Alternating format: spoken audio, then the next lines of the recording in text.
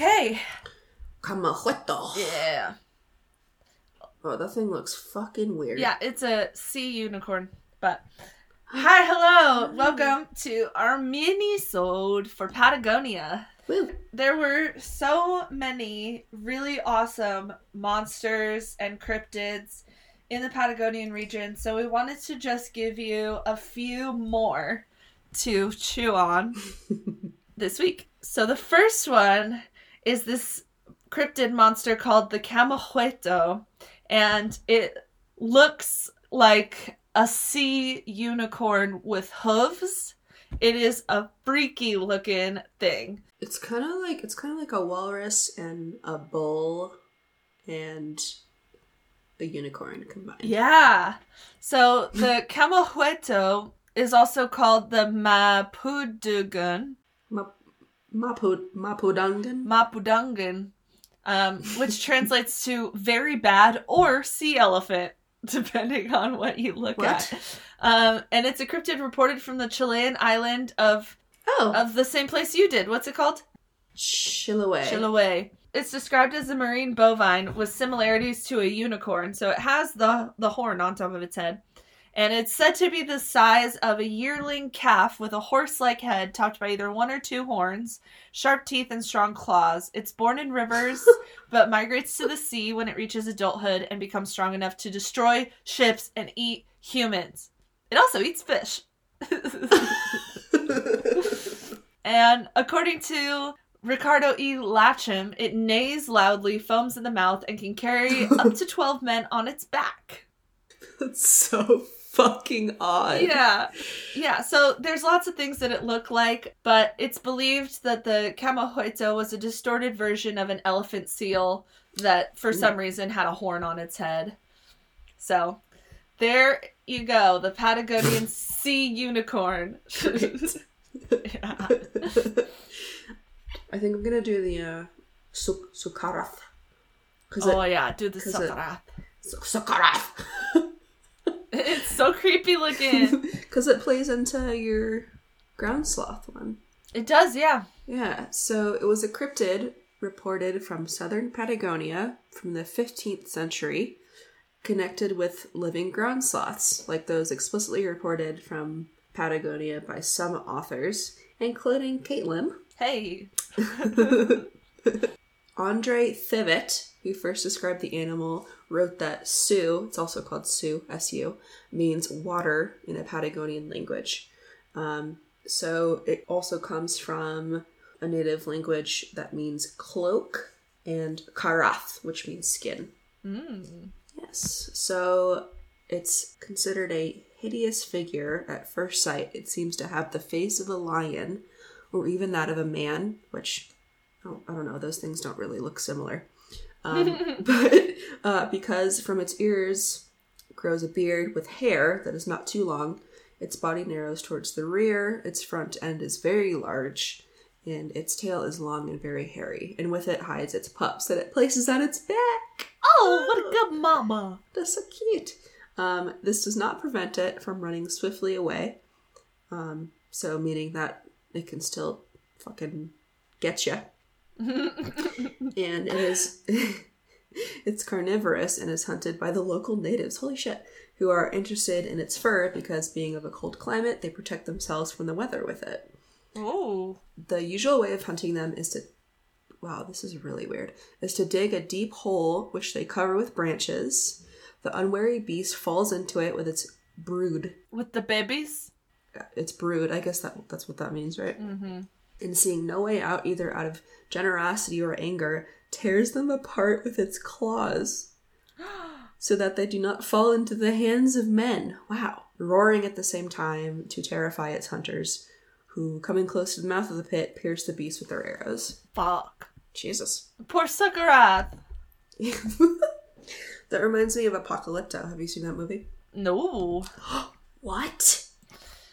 Yeah, I haven't. I feel like I keep referencing these movies, and I'm like, have you seen it? And you're like, nope. No. For some reason, I just didn't grow up watching a lot of TV or movies. I was just one of those kids that always was outside and shit. And so, Good for you. Yeah. That's probably what I should have done. Well, I've begun to make up for it in my adulthood, but it's slow going. So keep recommending them because I definitely have like gaps to fill. Good. Apocalypto is an insane movie. I think it's based in South America, like in the Amazon rainforest, and it's fucking wild. It's super, super gory, but there is a scene where he gets stuck in a trap like that. The main character that's so does. Scary. It's a fucking wild. But there is a scene where you literally see a human sacrifice on top of like one of those Aztec pyramids. Oh, fuck. And it shows everything. Oh, no. It's fucking crazy. Cool. Anyway, it was also said to live near riverbanks. Thevet wrote that the Tehuelche, which I think is like the native tribe there, wore the skins of the Sioux, and it was also known to stress its tender love towards its pups. So it was like very loving to its pups, and probably was just like kind of chilling, and then humans started to fuck with it. Yeah, just leave them alone. Right. And then in the History of Four-Footed Beasts and Serpents, which is a book written in 1697, which is crazy, said that the Sioux was cruel, untamable, violent, ravening, and bloody. Bloody? I don't know. Bloody? I've never seen that word in my life. I don't know if it's supposed to be bloody or what. It looks like bloody. The British way of spelling bloody. Bloody. Father Guevara in 1764 described the Sakara's horrifying roars. Another author describes it taking its young to fields of flowers to play with and perfume them. Oh. What a cute little ending. Little suckeraths smelling like flowers. I love it. So, yeah, it sounds like they were just kind of hanging out. Yeah. And then they seemed very protective of their babies and did what they needed to. Yeah. To keep their babies alive. Or kill them in a pit. So that humans couldn't do that to them. I get that. Yeah. I get that. Like, rather put them out of their misery than let humans torture them. Yeah. I was just going to talk about the connection to the sloths. Oh, yeah. Totally Go for it. So that German dude, and then Florentino Ameghino and Bernard Heuvelmans connected the Sakarath with giant ground sloths, which Dale A. Drinnen notes are likely to have carried their youngs on their backs. Other possibilities include otters, jaguars, or a Patagonian species of giant anteater. Is that what that thing is that you were talking about? Like the scaly anteater? Yeah. So, yeah, a lot of people mistook the Mylodon for a Suckerath and vice versa. They said that... Interesting. The reports kind of intermingle a lot of the time. I see. Yeah. Cool. Or you got one more? Yeah, I've got one more. So, I don't know how to pronounce this. I'm going to do my best. I think it's called an Aimish, which is Tehuelche for water tiger, was a cryptid reported from Argentine Patagonia, described as a ferocious and aggressive aquatic animal. So, like several water cryptids, it's been speculated to be a giant otter.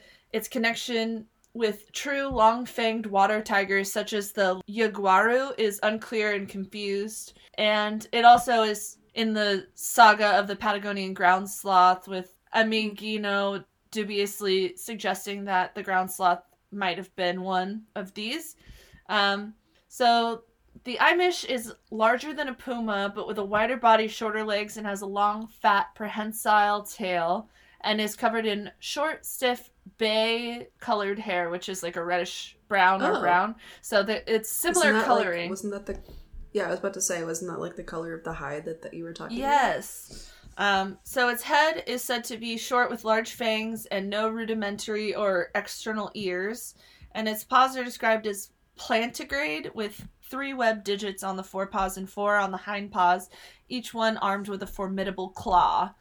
Nocturnal and amphibious, it was allegedly greatly feared and was said to be powerful enough to seize horses with its claws and drag them into the water. So many monsters. You know what that sounds like? Yeah. You know what that sounds like? Our Utah... The fucking... Dude, our Utah monster. The Bear Lake The Monster. Bear Lake Monster. There we go. Our fucking Utah, dude. Yes. I think all of us knew what you meant. Thank Taylor. you. I got so excited my brain couldn't even think of the words. Your brain just farted. Yeah. It's okay. Well, maybe if they played him some music, he wouldn't be dragging horses into the water. Maybe that is the secret for all cryptids. Yeah. You never know. Cryptids just need some music. We all just need some music. You know, fucking same. Fucking same. Yeah. I'd be killing a lot less horses if people just played some music for me, personally. I thought you stopped doing that. You know, I had a relapse recently. You should have seen the blood. I'm just kidding. All of this is a joke. I've never killed a horse. Safe to say. But yeah, there were like several spottings of Imsich, and one person who was said to spot it named Juana and her younger brother Conde. They were sent to retrieve a horse, which they tracked to a reed-choked lake where their dog became distressed. And I'm going to quote from them. Then I looked and saw the trail that was below us that had gotten into the pool and came out the other side. It was there that I saw something that was half red, half yellowish. Yellowish. God damn it. It was there that I saw something that was half red, half yellowish, nearly the color of leather sole. The animal's fur was like hairs or feathers. They looked like hairs. We did not see its tail or head. We saw its part of its torso. It was lying there sleeping in the sun. Juana and Conde quickly fled the scene. Juana later recalled that the trackway had passed over a dead cow, indicating that this animal was not carnivorous, so it didn't eat a cow that was already there. Or maybe it just didn't like that it was too old or something. I was about to say, or it's like not, what's the word that I'm looking for? Brain work for me, please. Scavengers. Scavengers. I see. So they're not scavengers. They're not scavengers. Or they're vegetarians. Maybe. Vegetarians. They could be vegetarians.